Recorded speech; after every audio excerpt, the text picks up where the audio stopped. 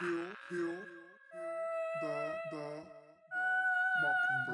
amendment legalized domestic propaganda on the American public. The CIA could manipulate the news in the United States. It's different for the media. So everything you learn about this, you're learning from us. Because those who sit in power over the television, over the radio, and over the press is constantly telling those who are the masses how free they are. More mainstream media outlets publish these same fake stories without checking facts first. Dangerous to our democracy. That's extremely dangerous to our democracy. This is extremely dangerous to our democracy. Extremely dangerous to our democracy.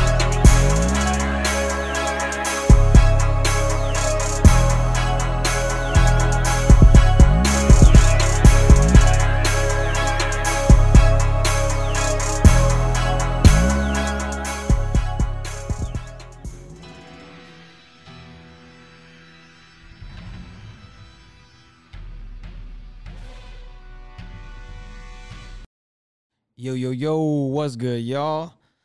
It's another episode of Kill the Mockingbird. I'm your host, Sean Chris.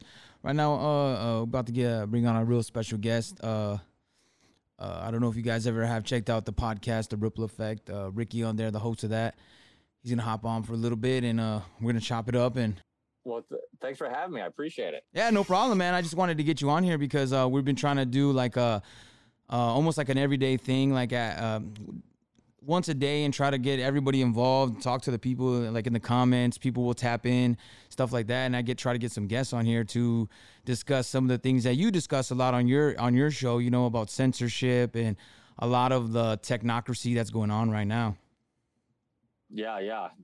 That's a more and more important issue every day. I mean, it's like every day you see a new some new channel completely disappears off YouTube, or Twitter account gets censored, and it's endless. I mean, and the crazy part is it's become more and more obvious that there's an agenda and that there's something going on, and that it's more than just like, hey, we're trying to protect people from like violent speech, or we're trying to just get rid of hate speech. It's like, no, I mean, you're purposely restricting people who just have different opinions, not people who are telling people to be violent or promoting violence, just literally people who just have a opinion that's different than the mainstream narrative. And I think that's super dangerous because, like I always say, I'm sure you heard me on the show many of times say, people should have access to all the information. Then from there, yes, they can make a logical decision on where they stand on any specific topic. But when you're restricting information and you're saying the only information you can see, which means that the only information that you can use to establish your opinion is our information that we're going to say is truth, and everything else that goes against that isn't truth, then they're controlling what truth is. And it's a huge issue. Oh, most definitely. And then that's what, like, I've been saying since the beginning as well, is like, just with the mask, for example. Okay, like, we can go back and forth on do they work, do they not work, but my whole thing from the beginning was like, okay, what's the side effects? Like, if I go to the doctor and he prescribes me a medication, he's not going to be like, here you go, and I'm like, hey, what's the side effects? He'll be like, I don't know. Like, you got to know what's going to happen. So if people have lung issues or certain issues, what happens if you wear it for 12 hours a day? What happens if you have to work in it and wear it? Like, what can really happen? And they're not giving people that opportunity to make an informed decision. Yeah, I had Dr. Scott Jensen on today. I don't know if you're familiar with him, but he's the guy. He was kind of like the death certificate whistleblower that was going around being interviewed. Was that the guy from Minnesota? Yep. Okay. The senator and doctor. Yeah, he was on today, and hopefully we'll get that out in the next 24 hours or whatnot. But he, that's one of the things we talked about is masks, and a lot of people are pretending that they know for sure that it helps with this or doesn't help with that or whatever. And it's like the science isn't settled.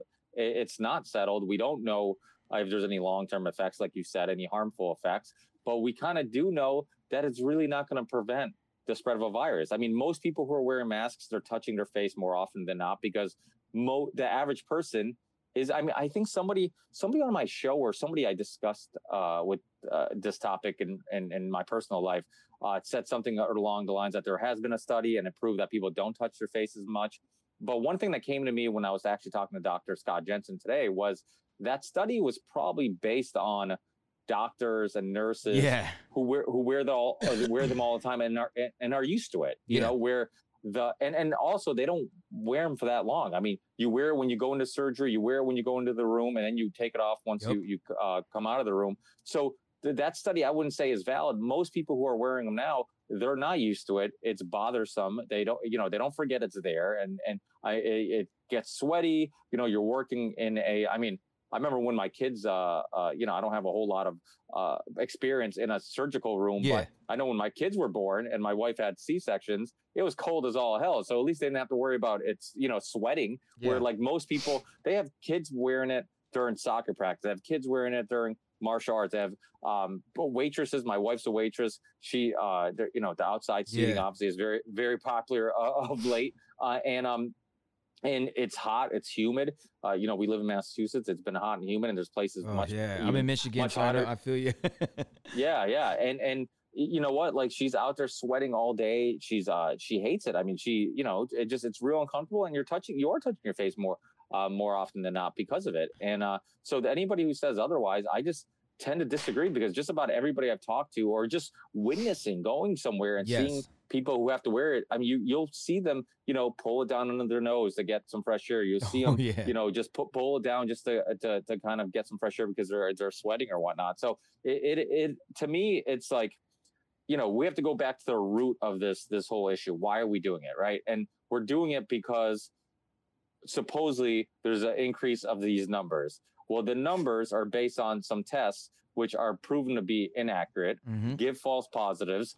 There's people who are testing positive for coronavirus, but yet not testing positive for the or for the T cells or whatever, their immune system response that they test for. So they have 6 different tests. All of them give different results. Some of them give more false positives than others.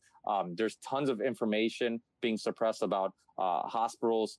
It just completely just inflating the numbers. I mean, Dr. Scott Jensen, I mean, that's what he when he first went viral, that's why he went viral, because he was talking about the new CDC guidelines where they're giving you a lot of leniency and flexibility on What if somebody, COVID death was, right? Exactly. Yeah. Yeah, exactly. So, so it's like, if we have to get to this beginning of this story, it's like, okay, forget the masks. Like, even if you can argue that wearing a mask helped, you're wearing a mask for false reasons, Yes. based all on lies. So it's like, you have to get to the beginning of all this. And it's like, it was all about flattening a curve, which, happened. And then it was like, no, now we have to close things down. And if we do open things up, we have to have all these new restrictions and all this stuff. And it's like the long-term effects of this. I mean, literally the way we're fighting the virus, the cure or the method that we're using to fight the virus is worse than the virus itself. It's going to have more negative effects on society, on communities, on Yes. people's psychological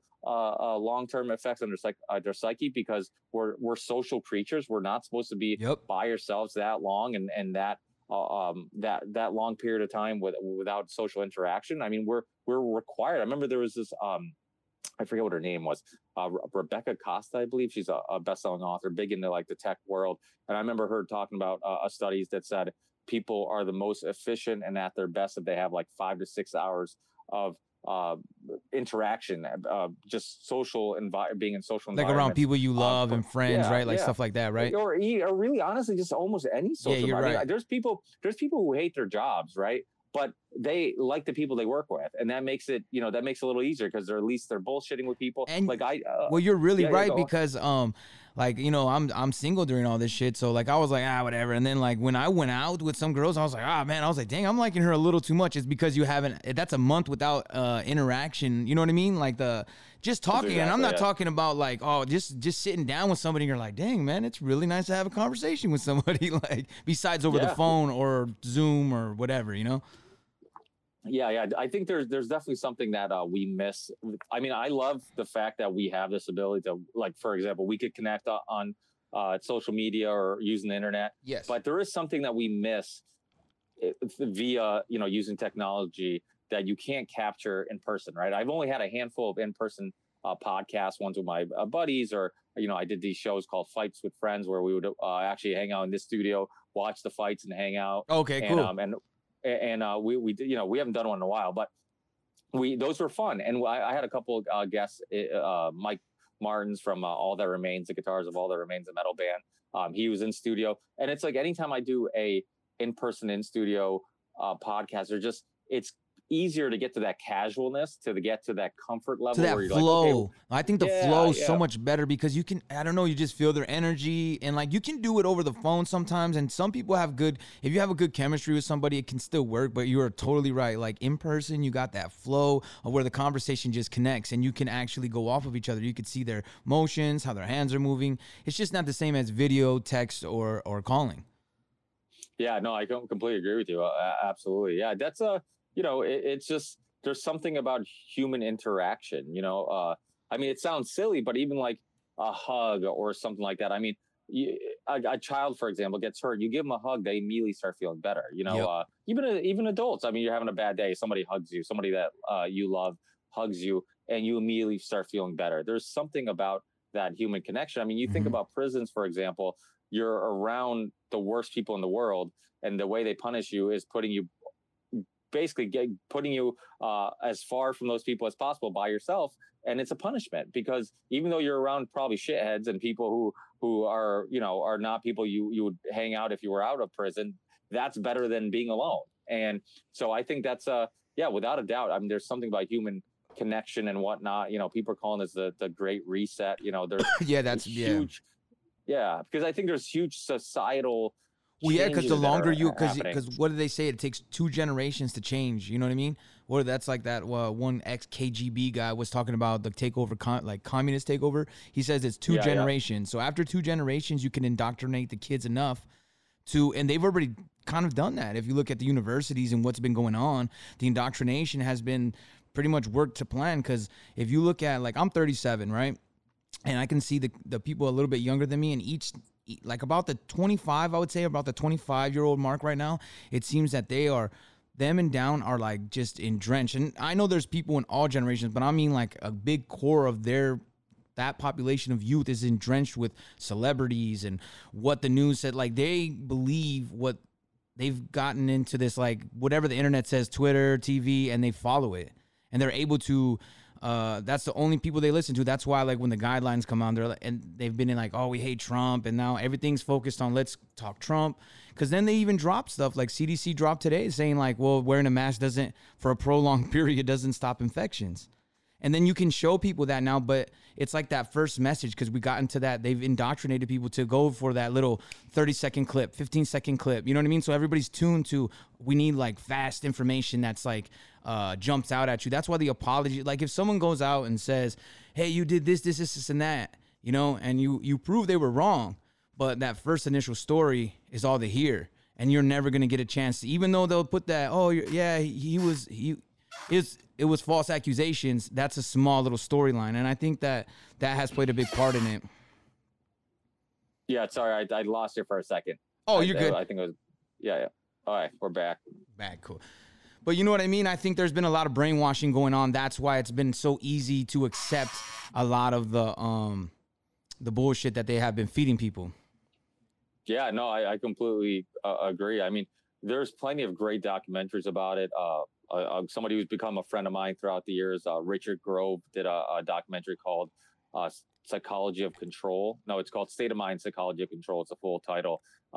Goes all the way through the beginning of history, how those in power have always found techniques and ways to use propaganda and control people and control the masses and make them feel like they need them and whatnot, and they keep them safe and all this other stuff. So it's not a new technique, and yeah. I mean, a long time ago, I mean, they used to be able to use violence, right? I mean, they could just like kill people, but now as we become more civilized, some might say they needed to find indirect ways to kind of confuse us and control us. I mean, obviously, a lot of people listening, I'm sure, are familiar with Edward Bernays and the nephew of Sigmund Freud, and his uncle wanted to understand the brain and human tendencies in nature, and Sigmund Freud and Edward Bernays wanted to take that and take it to the next step, and that's understanding how to control people.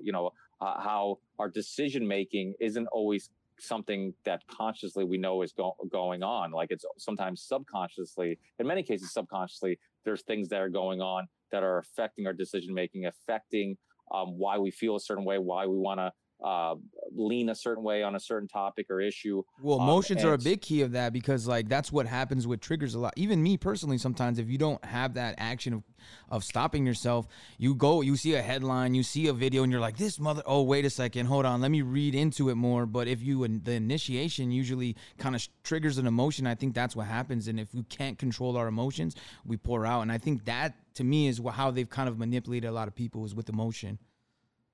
Yeah, well, I think emotions is one of those things that, especially in the alternative media community, we almost forget about. So there's this podcaster, Hunter Motz, which we were doing for a while. We were doing a lot of shows together. He was co-host with Brian Callen on his other show called Mixed Mental Arts, and him and Brian Callen grew up together. They're best friends or whatever. Well, me and Hunter really clicked, and we did a bunch of shows together. And that was something we would talk about over and over again. How we all like to believe that our emotions are something that like we have control of and aren't affecting our decision making or how we feel on certain things. And but we're all human, you know. And Yep. it's same thing. You know, I talked about it with Dr. Scott Jensen today in regards to just science, right? Like everybody wants to put science on this, like, or scientists, I should say, on this pedestal where like they're these super moral creatures that, you know, that don't have all the same. Yeah, and they don't have all the same flaws that the rest of us have, where they have profit motives or other motives, ego motives, anything else that might be affecting the way they look at things. And we like to think that, like, yeah, they're like great, you know, these great species of humans that are more moral than we are and only care about what's right and what's wrong. And it's like, that's ridiculous. You know, like, we're all human. I mean, the only difference between like a police officer, or a doctor, or a priest, or myself, anybody else, like it's the uniform we're wearing, the outfit we're wearing. You know, at the end of the day, like, we all have the same triggers. We have the same issues and the same flaws in regards to, like, you know, subconsciously having trauma or something like that can affect our decision making or whatnot. So it's like, yeah, without a doubt. I mean, we everything should be questioned, and nobody is above being flawed and having being corrupt or just not having a good moral compass, and we shouldn't forget that. Or even just think about, like, for instance, like, I always use this example, like Thanos, right? Everybody is the good guy in their head. Like, if you think you're doing the right thing, like, for instance, if Bill Gates is like, man, like, I'm not saying he's trying to depopulate, but let's just say he is trying to depopulate the world. If he thinks that that's the better, he's like, I'm doing it for the better good. You know what I mean? It has to be done. Like, I think that we always think that, like, there's this evil and good, but, like, it's just kind of like a constant battle, like you said, within ourselves and our emotions. And, like, everybody perceives themselves as the good guy. Like, the terrorists, like, the guys in ISIS aren't like, oh, man, we're evil. They're the good guys and we're the bad guys. You know what I mean? Everything's perspective. And I think when we can put it into perspective and we could kind of start to collect our emotions and learn how to, like, pause and move back, I think that helps a lot. Like, it's not an easy task to learn, but I think it's something that we do have to explore a lot more. Yeah, no, I completely agree with you. I mean, it's something that's come up a lot on my podcast of late, is just the idea of, like, challenging ideas and also letting your ideas be challenged. I had a long conversation with Pete Evans. He's this Australian famous kind of chef, like best-selling author and whatnot, but he's kind of got thrown into the alternative media world because he was willing to talk about alternative medicines and talk about the corruption of big pharma and when the COVID thing happened, he talked about dietary ways to help fight viruses and all this stuff. So he kind of got called like this fringe person and conspiracy theorist or whatnot. But we had a long conversation about this, about how, like, even in the diet and nutrition world, people like to be married to a idea. It's like they join a team, like, I'm the keto team, I'm the paleo, and I'm a keto guy. I love, I've been eating keto for, I don't know, 6-7 years, who knows? But I've been, but I understand that, like, if somebody comes on and they're of a different tribe, I'm open to their ideas and I'm open to their science, and I'm open because before I was a keto guy and I really enjoyed the science and kind of the benefits of that, I was tricked into believing other things were better for you and whatnot. So it's like, I can easily be tricked right now, or I could be, or there could just be new information that comes out that's going to make me reevaluate where I stand. I forgot what episode I was listening to, but I was listening to you yesterday, and you were saying something like that. Because that's why I really was like, I connect with you, is because you're like, I'm not about tribalism either. I'm about individualism. I would check your shit out. I want to understand everybody and have empathy for people and understanding and open-mindedness of it, but I don't want to be blanketed, because I believe we have to be ourselves and our own creature and our own development. And this whole tribalism groupthink is kind of a really thing that's holding us down from our evolution to become that next step.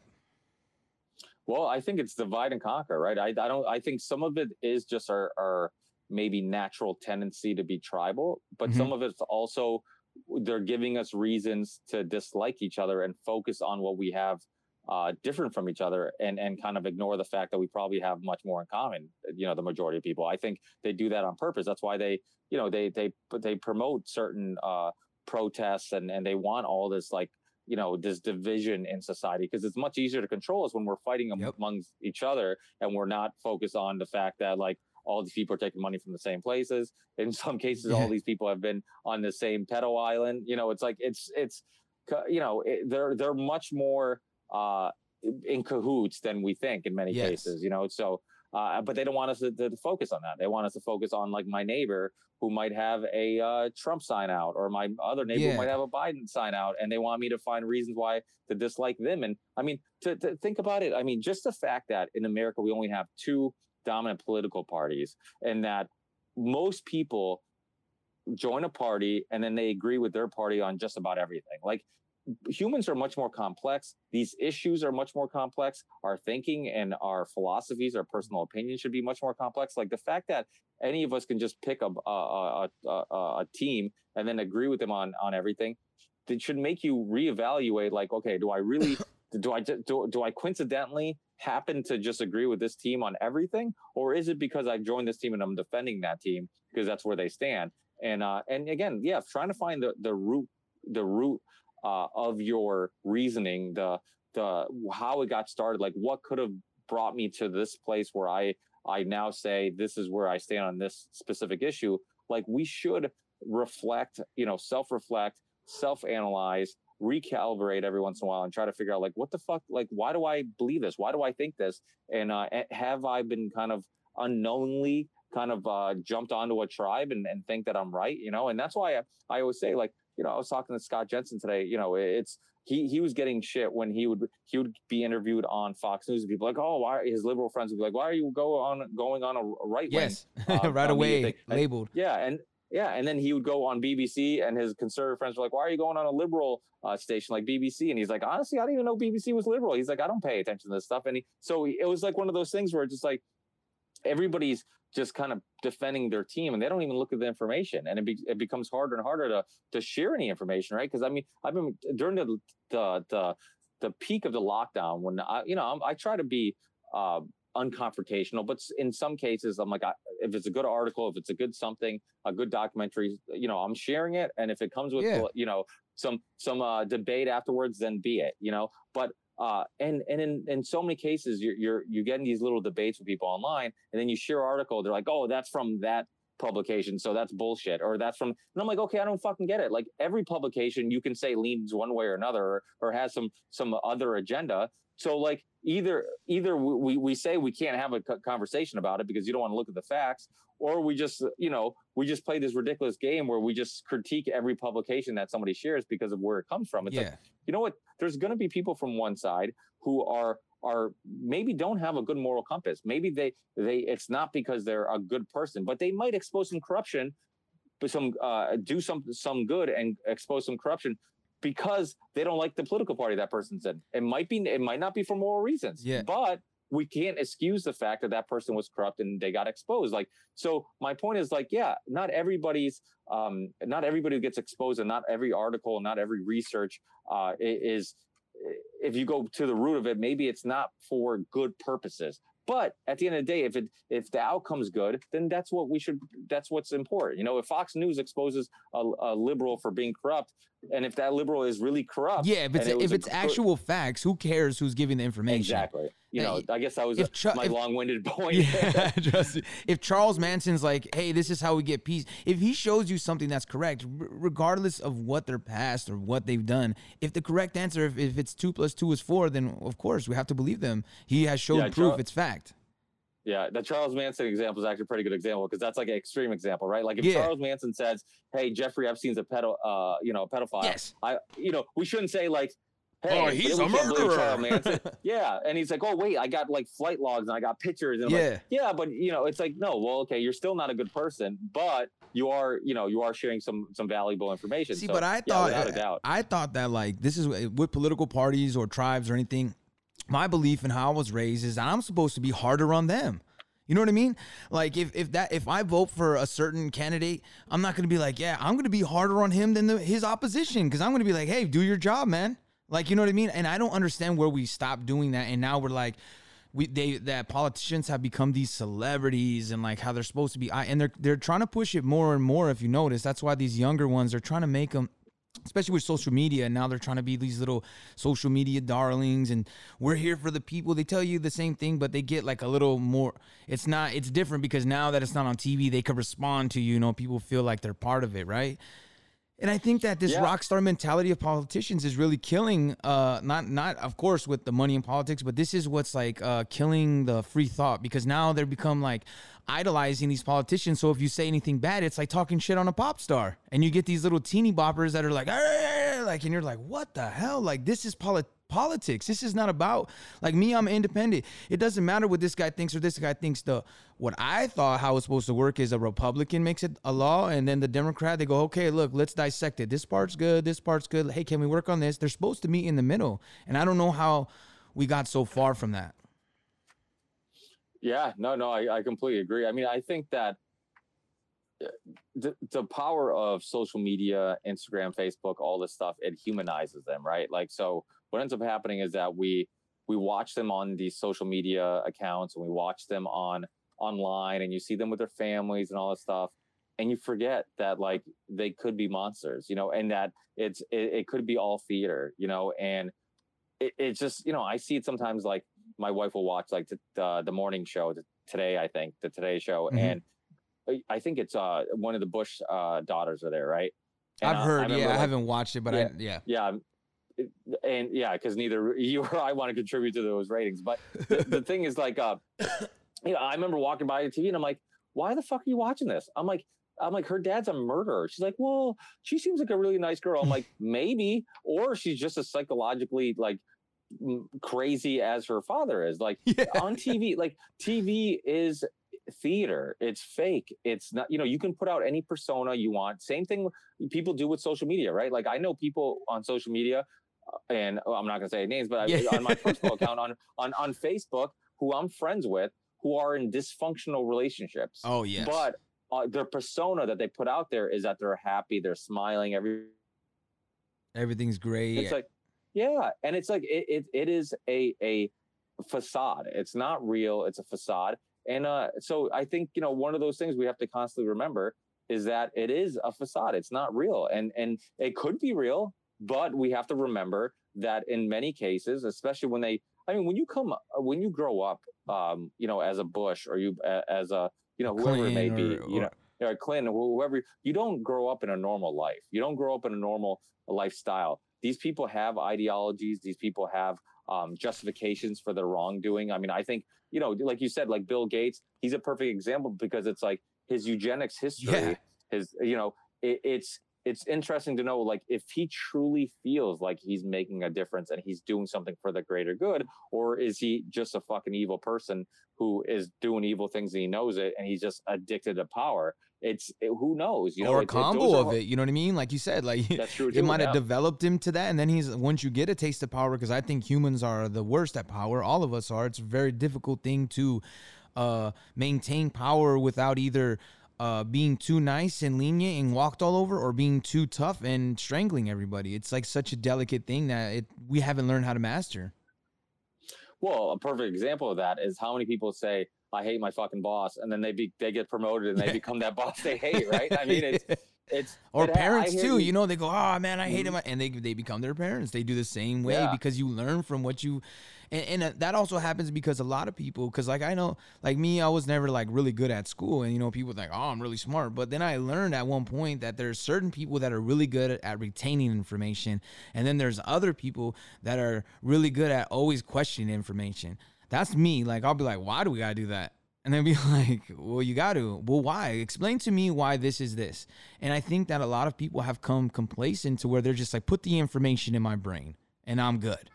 Like, and it frustrates people like us that are like, well, we need to know why. Like, you can't just say, hey, you can't wear shoes anymore. And you're like, well, why? It's against the law. But why is it against the law? You know what I mean? You have to break. That's why masks are so difficult and all that too, because you're telling us to do something, but you're not giving us the reason that it can, or even what it can harm us, so we can make an informed decision of, hey, maybe I won't go to the store. Maybe I need to do this. Because if I have to work for 12 hours, because everybody keeps saying about the doctors, and I go, have you ever worked in a warehouse?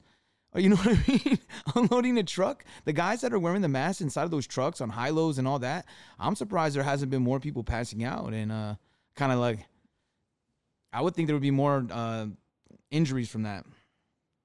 It's probably just a matter of time before a kid passes out. My son does martial arts, and his coach said something about that, about how some kid playing soccer passed out, and he believes there's probably going to eventually end up being lawsuits. And but absolutely, I mean, the thing about school, you know, I barely graduated high school. I failed the MCAS about 1 billion times, which is a standardized, like, required test to graduate or whatever.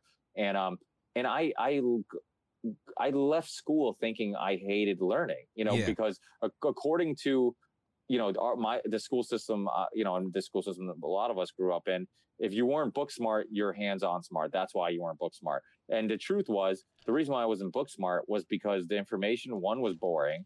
Two, you weren't finding a creative way to get it through to me. And three, you were just asking me to memorize information and regurgitate it. It wasn't anything that was going to help me better understand my life, but the world around me, history, current events. It wasn't something that really seemed that important. So, and how many times were we correct in regards to, like, telling teachers, like, hey, I'm never going to use this shit in my life. What am I like? We don't, like, unless you're an engineer, or I mean, I'm sure there's many other occupations that use more complex math, but the majority of us, like, we use fucking basic math, like, on a daily basis. Like, we don't use anything that complex. All you need is addition and subtraction and multiplication and division is just a faster way to divide. I mean, addition and subtraction. Yeah, more or less. You're right. And so, yeah, so the thing is, like, you know, I'm on the same boat. Like, they would tell you, like, hey, you know, like, you must be hands-on smart. They threw me to a vocational school. Yep.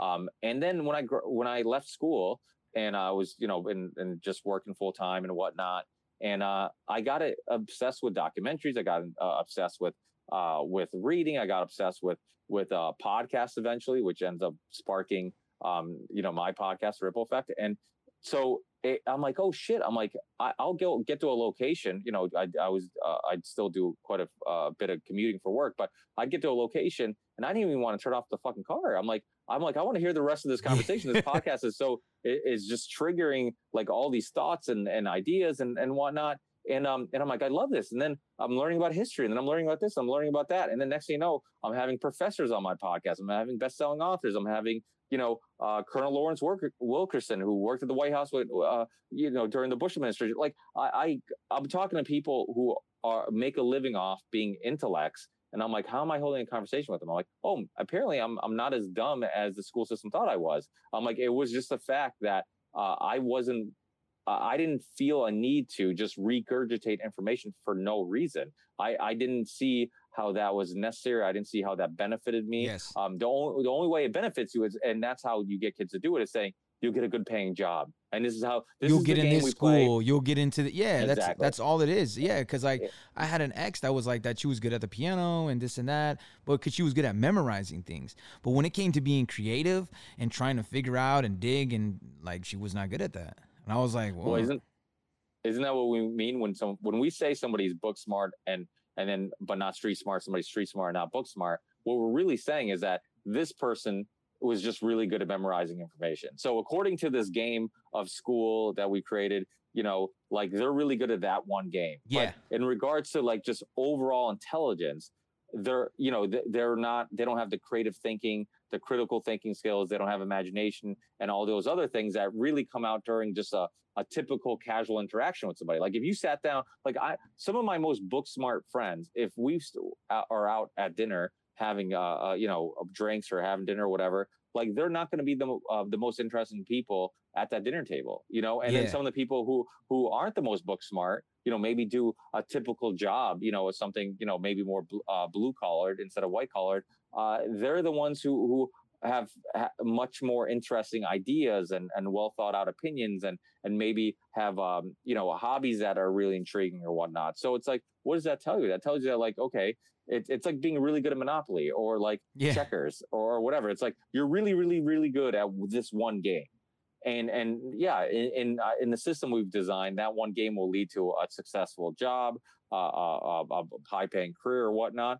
But outside of that, it doesn't help you in regards to understanding the world, appreciating the world, under like the bigger questions of like what's this all about, what's, you know, why are we here, what is truly success, you know, what is truly happiness, what is the most fulfilling things we can do in our lives and can make us appreciate things and be appreciative of our lives and whatnot. Like, so there's so many other bigger questions that those people will never ask because they just play that game of memorizing information, regurgitating information, and TV, corporations, and marketing have convinced them that the path to happiness isn't asking those questions. The path to happiness is getting that high-paying job with the big house and the white picket fence, devoting all your energy and life to this shitty, unfulfilling job, and that's it. And you'll be happy. And you get there, and you're not happy. And then anyone chasing a dream is a wild, like, you know, anytime like, cause I do music a lot. And when you do music, yeah, I do too. Yeah. And they're like, oh, like people still tell me like, oh, you're still rapping and stuff. Like, yeah, man, like, fuck them. Is that okay? Well, this is, you know, and it's funny. Like I use the example of my daughter, right? Like, so, you know, if I was a typical parent and my daughter was dating, you know, she's only turning 4, so she's hopefully not dating anytime soon. But when she does eventually start dating, like the typical father, if she likes 2 boys or 2 boys like her, and one is like going to law school and comes from a rich family, and the other dude is a struggling musician playing like little bars and clubs, he'd be like, hey, leave that loser and go. You should date the law school guy. But it's like we have created this world where it's like it's all about financial gain, and it's like that's what we consider success. And so it's like if you're pursuing happiness in regards to like pursuing a passion, a hobby, something that is artistic, we look down upon it if you're not making money doing it. Well, like that's our standard of like success. And it's like the truth is, right, that fucking a person who went to law school, who's probably pressured because his father went to law school or went to engineering school because his dad was an engineer, but yet really loved maybe, who knows, fucking carving wood, painting, drawing, whatever it may be. Like that person's unhappy now and probably over medicated on anti-anxiety pills and depression and all this stuff. I mean, Dr. Christopher Ryan says it all the time, and he's been on my podcast. Great author. He wrote Sex of Dawn and Civilized to Death. 2 great books, and he also has the podcast called Gently Speaking. And he talks about, you know, I heard him talk about this, and I think I talked to him about this too when he was on my show. It's like, what is progress, right? Like, if we have more material things, we have more money and all these things, but yet we're unhappy, then shouldn't we rethink like what the fuck progress is and what winning is, right? Like, because according to our system, winning is like, oh, I got the big house, I got the high paying job, I got all these material things, but yet those people are the ones who are the most over medicated. They're the ones who are have dysfunctional relationships. They're the ones who have families that are you know, don't love each other, don't support each other, and you're spending more time at work than you are at home. And so most of the time, these are the most unhappy people, and yet that's what we call success. That's what we call winning. So if the winners are losing, you know, in regards to happiness and fulfillment, then what the fuck are we doing? Like, we have to rethink the whole thing. Like, maybe the person who we look down upon, who maybe is, you know, for example, I have a buddy who plays basketball overseas. You know, he never made it to the NBA, but he pursued he's doing what he loves and getting paid for it. Exactly. And I remember telling him that all the time. I'm like, listen, regardless of how much money you're making, I'm like, even if you're making the exact same money, you know, somebody here is making back at home, but you're doing something you love and you want to do, and we're doing something we dislike. I'm like, you're still in a way better position. Like, most of us like are playing basketball as a hobby, you know, after our shitty job. I'm like, you're doing it as a full-time job, making a living doing it. I'm like, you couldn't ask for anything else than that. I'm like, how many times do you meet old people who say, hey, I wish I didn't pursue my dream as long as I did? Like, you never hear them say that, but you always hear people say, hey, I wish I didn't give up sooner. I wish I pursued this. I wish I pursued that. Like, so what does that tell you? Like, we can learn from those who have lived their lives, reflected on it, and also not too much compared to other people too, because see, also he probably doesn't feel as good because he's like, I didn't make it to the NBA, but that's not everybody's path. That's why I think if we get back to that individual thought process, and I think a lot of it goes back to what we were talking earlier, is that about emotions, that's something that we don't learn in school. That is something that we use every day, and nobody really starts using them until you're a teenager. Then you're repressing them. Then in your 20s, you're all wild and trying to figure it out. And then if you're lucky, you get to be in your 30s and kind of start figuring it out and sorting through it. And I don't think that's a proper way. And I think that is a big issue that happens in our whole world, is that we are all emotionally unstable in certain ways, and we try to like guide it, and nobody really talks about how much effect that has on the whole world. Well, the truth is we all have some trauma that we're dealing with. We all have some, like, one of the things that kind of affected me as an adult was growing up, from born in Portugal, came from my immigrant family, came to America, and grew up kind of poor, and I don't like to say poor a lot, because there's always people who are poorer than you are, so it's like I don't want people to feel bad for me, but we didn't have a lot of money when we came here. My parents were raised in a house with running water and whatnot. They're just farmers. It wasn't, I mean, to them, they didn't even look at their lifestyle as really poor, because that's just the way that they lived. And they were content with that. And which I think is another good tool to use is to appreciate what you have and don't constantly because there's always somebody who has it worse. I mean, that quote that I'm sure many people have seen the meme before. It's like your worst day is somebody else's best day. Yeah. And it's true. Like, we spend too much time pursuing more. Like, it's all about getting more, that we don't keeping up with the Joneses. Hey, look, they got a new car. I got to get a new car. Why? Don't you like your car? Yeah. Yeah, well, that's the thing, and sometimes it's because you bought that car for the wrong reason in the first place. Maybe you didn't buy it because you liked the car. Maybe you bought it because you were trying to keep up with somebody, and now those people bought a newer car. Now you have to buy a newer car. If you bought it for the right reasons, because you just truly appreciate that car, or you love that car for whatever reason, or you love the feeling you get driving it. I'm a car guy. I love cars, but to me, it's like there is this. Yeah, but that's a different thing. Like you said, like I have friends too. Like, I'm not a big car guy, but I have friends but you're talking about, that's what they do. They get a car, they restore it, and then they just go drive around a couple times on the weekend. They love that, makes their life better. That's perfect. You know what I mean? Yeah. That's perfect. Like, but if you're buying it for, like you said, the wrong reasons, to create some kind of status or an illusion of a status, because that's what a lot of people do. They want this status because especially now with the increase of the influencers and YouTubers, and how we can all become stars now, or quote unquote. I think that's pushed people to these limits of where they want to outdo everybody, and they're not really trying to find what really would make them happy. Yeah, well, we're all influencers. That's kind of the theme I keep trying to tell people on my podcast, the Ripple Effect podcast, is that we're all influencers. It's like, where every conversation you have, I mean, you're influencing people with your show. Every conversation you have, every live stream, even if one person who listens to it gets something from it, then it's worth doing. When I started my podcast, I was the same way. I'm like, if one person listens and one person downloads, then it's worth doing. And then it got to the point where I'm like, you know what? If no people listen to it, then I'm getting something from these conversations. Then I become that one person, right? Then I become that one person getting something from this journey of having long form conversations with different people. So it's like, there's always somebody benefiting from it. But I truly believe in the idea of the ripple effect. I believe in the idea that people can have a major effect on society, on people around them. I always use the example of like Martin Luther King, for example, like somebody that nobody can really argue isn't a huge historical person and had some impact on society for better or worse, or whatever, whatever people's opinion, is on him. It's not important. Like the point is, he obviously is a very influential person, but he was influenced by who, right? Like, he might have been influenced by conversations with uncle, conversations with a friend who Yeah. said something.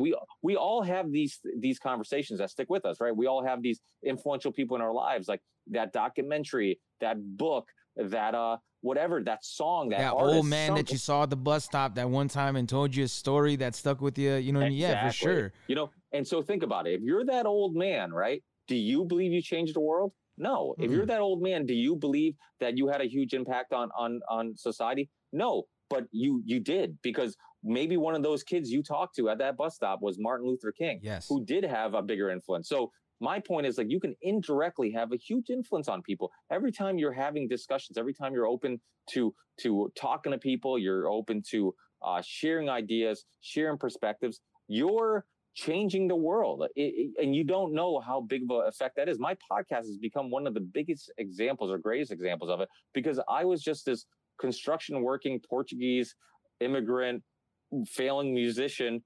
who decided that, hey, I want to do something more fulfilling. Let me put a microphone in front of me and one of my friends, and let's talk and see what happens. And then little by little it started growing.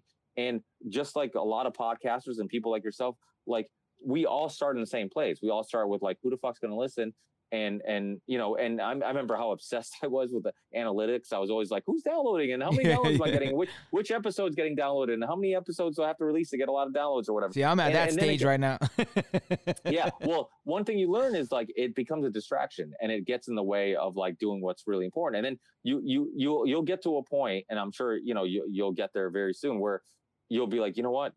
Fuck all that shit. The most important thing is, like, let me just keep doing what I do, and let me keep doing what I think is important. Let me keep doing something I'm passionate about and I love, and everything else will fall in place. Everything else. I mean, I've been doing my show for 7 years, and, like, just recently, like, I mean, every once in a while I have, like, these, like, huge, like, kicks and downloads. Like, something will happen to a certain guest or a certain show, or I don't know, like, a certain post on social media will get a little bit of attention. Or a guest will share my show on their website and then all of a sudden I'll have, like, this boost of, like, fans and listeners, but you never know what that's going to be. So it's like, I have shows that, like, I'm like, why the fuck is that show getting downloaded so much? It's like, I'm like, I thought, like, yeah, it's a good show, but I'm like, this show that I and thought then the was one great, that you're like, oh, this is the one, man. and that happens. Yeah. That's happened to me a lot, where I'm just like, oh, this is the show that I think, like, it's really going to get a lot of attention. And then you're like, oh, okay, like, nothing really changed. So it's like, you never know. So because you don't know, like, then why obsess over it? Then Like, change the do what perspective of where you're just doing it, like, to, like you said, like, in it, you are right, because that's where I'm trying to go to, is like, where it's just like, you know what, this is what I think, this is how I feel, and I'm open to listen to what you say, and let's meet in the middle. Let's have these discussions. Like, I'm trying to work some stuff to try to talk to some BLM members and some Antifa members. I want to talk to everybody and be like, why are you feeling like this? Maybe they haven't talked to people that will listen to their side, and someone that can give them a thought-provoking thing to change their mind. Be like, this is why you shouldn't do this. This is why I'm against communism and Marxism and stuff like that. Yeah, well, and I'm sure you've listened to, like, my have you listened to any of the Union of the Unwanted shows? Yes. Well, I just yesterday I finished your great one with G. Edward Griffin. That one was Yeah, that was, like, one of the few ones I was God. like, legit. I haven't gotten nervous in a long time, and I saw him at the Red Pill Expo in Hartford in 2019, but he was getting pulled in every direction, so I didn't want to bother him or whatever. But there's certain people that, like, you still get nervous talking to. I mean, some of it does go away after a while. Like, you're like, okay, like, you've met enough people that you're like, holy shit, I'm nervous. And then you're like, oh shit, they're just regular people. They're not, like, and then it kind of, you're like, okay, like, I get it. Like, they're just regular people like I am, who have opinions or have ideas. And I just happen to be a huge fan of their work, but you kind of get over it. But yeah, he was one of the first one in a long time that I was, like, legit, like, fuck, man, I'm, like, a little nervous about talking to him. because he's the OG, man. He's the original. He is, yeah. Yeah, he's been doing it forever. I mean, his work's influenced so many people. I mean, he wrote his book on alternative, like, cancer cures back in, like, I don't know if it was, like, the late 70s or something like Was that. that I like wasn't even born yet. 60s and Yeah, something like that. I was like, I know it was before I was born. So I'm like, this dude has been red pilling people and changing perspectives before I was in diapers. So it's like, it's crazy. So it's it's fun to have conversations. That is with the people ripple like that. effect, though. Like if you think about it, then you just kind of sorry for cutting you off, but that is No, go ahead, that yeah. is the ripple effect. He I was need to the be cut little off ripple. sometimes. I'm the same way. He is the ripple effect. So he's that pebble, and look what an army he created. Think about all the people that he inspired, that then inspired this person, that inspired this group, that inspired this group. So he is a big cornerstone, and that is like perfect to what your example is of how much an impact you can be by just being a little bit influential to one person. Yeah, no, you're absolutely right. I mean, when I, he influenced my show, probably, influenced some of your show, influenced so many people. So, I mean, you think about in those shows, right? Your show, my show, we're going to influence other people to create shows and do their own thing. So it's like, yeah, I mean, it's endless, and that's why I say, if you say nothing, if you do nothing, then you've lost. This goes into another debate. Like a lot of people say, oh, well, what the hell can I do? Like, you can't change anything. So what's the point? I'm like, first of all, the second you think you can't change anything, you have lost. I'm like, you've lost. You're defeated. But I'm like, the truth is we can't change things. And even if you're indirectly changing things, right? Something as simple as a conversation, like somebody's going to listen to this and they're going to be like, holy shit, like I never looked at that specific topic that way. Or I never thought about that idea or whatever, that thing. And then you're molding their perspectives. So, and then when they have a conversation with somebody else, that new perspective that they got from this conversation is going to help mold that person and that person and that person. So it's all, we're all provoking thought. We're all creating a ripple. We're all creating some type of change. And I think that, that can't be overlooked. These long form conversations, that's why I could foresee the podcast really blowing up way before I started my own podcast, which, was 7 years ago. And I felt like I was late to the party. I could see it get popular. I could see it blow up because you could see the need for it. Yes, there was a need for it. There was something refreshing about just hearing, because you have media, TV, everything felt like they were selling you something. Like, so, before podcasts, I was really into documentaries and reading, and you're reading about propaganda, you're reading about corporations and all the science that goes into developing certain products and understanding how to tug at your desires and wants and needs and all the stuff, a lot of the stuff that we talked about in regards to Edward Bernays' research. And then I'm like, where the fuck can I get open-minded discussions? And podcasts were one of those places where I'm like, I could not just hear ideas. I could hear ideas being challenged. And for the most part, until even today, for the most part, kind of uncensored. You look at like our RSS feed, which for people who are listening who don't know what that is, like it's basically it's your feed that gives all that info. So once I upload my podcast, once you subscribe, it's like the hub that puts it to everywhere. Yes, it links it everywhere to all the Spotify's and links, iTunes. Exactly. So once I put a show out and it just shares that show everywhere, for the most part, that's a place that hasn't been affected by censorship. I myself and many others have had issues with Del Bigtree and iTunes for some reason. My show and many other people's shows before mine and probably after mine that had Del Bigtree on iTunes would magically have technical issues where the show wouldn't play. So obviously if there's enough coincidences, then it's not a coincidence. But it's one of those things where just like outside of that, like you could still get my show on Spotify. You could still get it on Podcast Addict or any other podcast app. Amazon now is in the realm of podcast. You have to diversify in this situations to different media. But the nice thing is, like, if I get banned off YouTube and the only place I put my content on is YouTube, then I'm fucked. But if I have a RSS feed and I have a podcast, if iTunes decides to censor me, you can still get it from Spotify. If Spotify decides to censor me, you can now soon you can get it also from Audible and Amazon, or you can get it from Podcast Addict, or you can get it from any of the other many podcast apps. So it's like it's much harder to censor us there. So I think, outside of just like the fact that it's refreshing that you can go somewhere where you can hear open discussions, open arguments, open debates, and with less censorship than the mainstream medias. I think it's also good that it's going to be much harder to censor. I mean, will they find a way? Probably eventually. I'm sure they will. Yeah. But for the most part, you can still get open discussions about many different controversial topics. And I hit on a lot of controversial topics in regards to vaccines,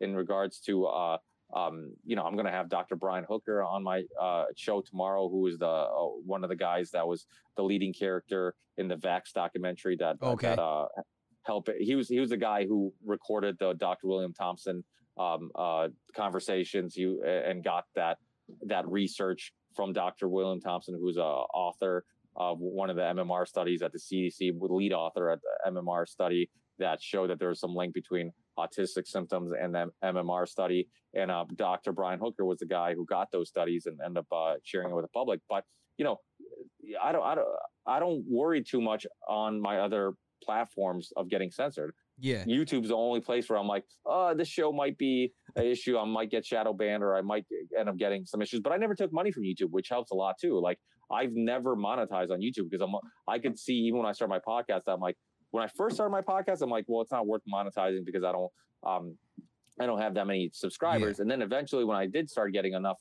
views, where I'm like, oh, it might be worth doing. It got to the point where the censorship was so bad that I'm like, listen, why monetize it and then have issues with strikes? I'm like, fuck them. I'm like, I just won't even take any money from them, and then I don't have to worry about it. Yeah. And, you know, and that's why I have a Patreon page, and I like things like that, because it's like, so if you get off of that Patreon page, like, unfortunately, we only have 2 minutes left because it gives us only an hour. Bad. No, you're good. So I wanted you to give us, since we're gonna go off, could you give everybody a shout out to where they can find you at? And I've got some of it in my link tree in my bio, and then just tell them where they can find the podcast and everything that you want them to go to. Yeah, anywhere you can get podcasts, where you can subscribe to podcasts, iTunes, Google Play. Like I said, Podcast Addict, Spotify. You can just look up the Ripple Effect Podcast. You can find it. I'm also on Instagram, Parler, which is like the Twitter competitor, and it's supposed to be unbiased. It's RV36, our YouTube channel, RV36, Instagram, RV36, or you can look up just the RippleEffectPodcast.com, and that will have links to all my social media accounts or whatnot. But just look up the Ripple Effect Podcast. You'll find it everywhere. You can also link with me on Facebook if you want. If you we do have a Facebook page for my podcast, the Ripple Effect Podcast, but if you want to connect with me personally, you can too. Just throw me a little message, let me know you're not a bot or whatnot, and we'll connect on Facebook too. So yeah, I'm open. I'm always cool down with connecting with fans and listeners. And yeah, hit me up anywhere. Yeah, appreciate you coming on, man. It's a big guts, man. And like I said, go to his all his info will be in our link tree in our bio. And till the next time, man. Thank you very much for coming on, man. You know how we do it. Wake the fuck up or get woke the fuck up. Thanks. I appreciate it. Thanks for the time. I really had fun having this discussion. Same. All right, Take man. care. You too, man.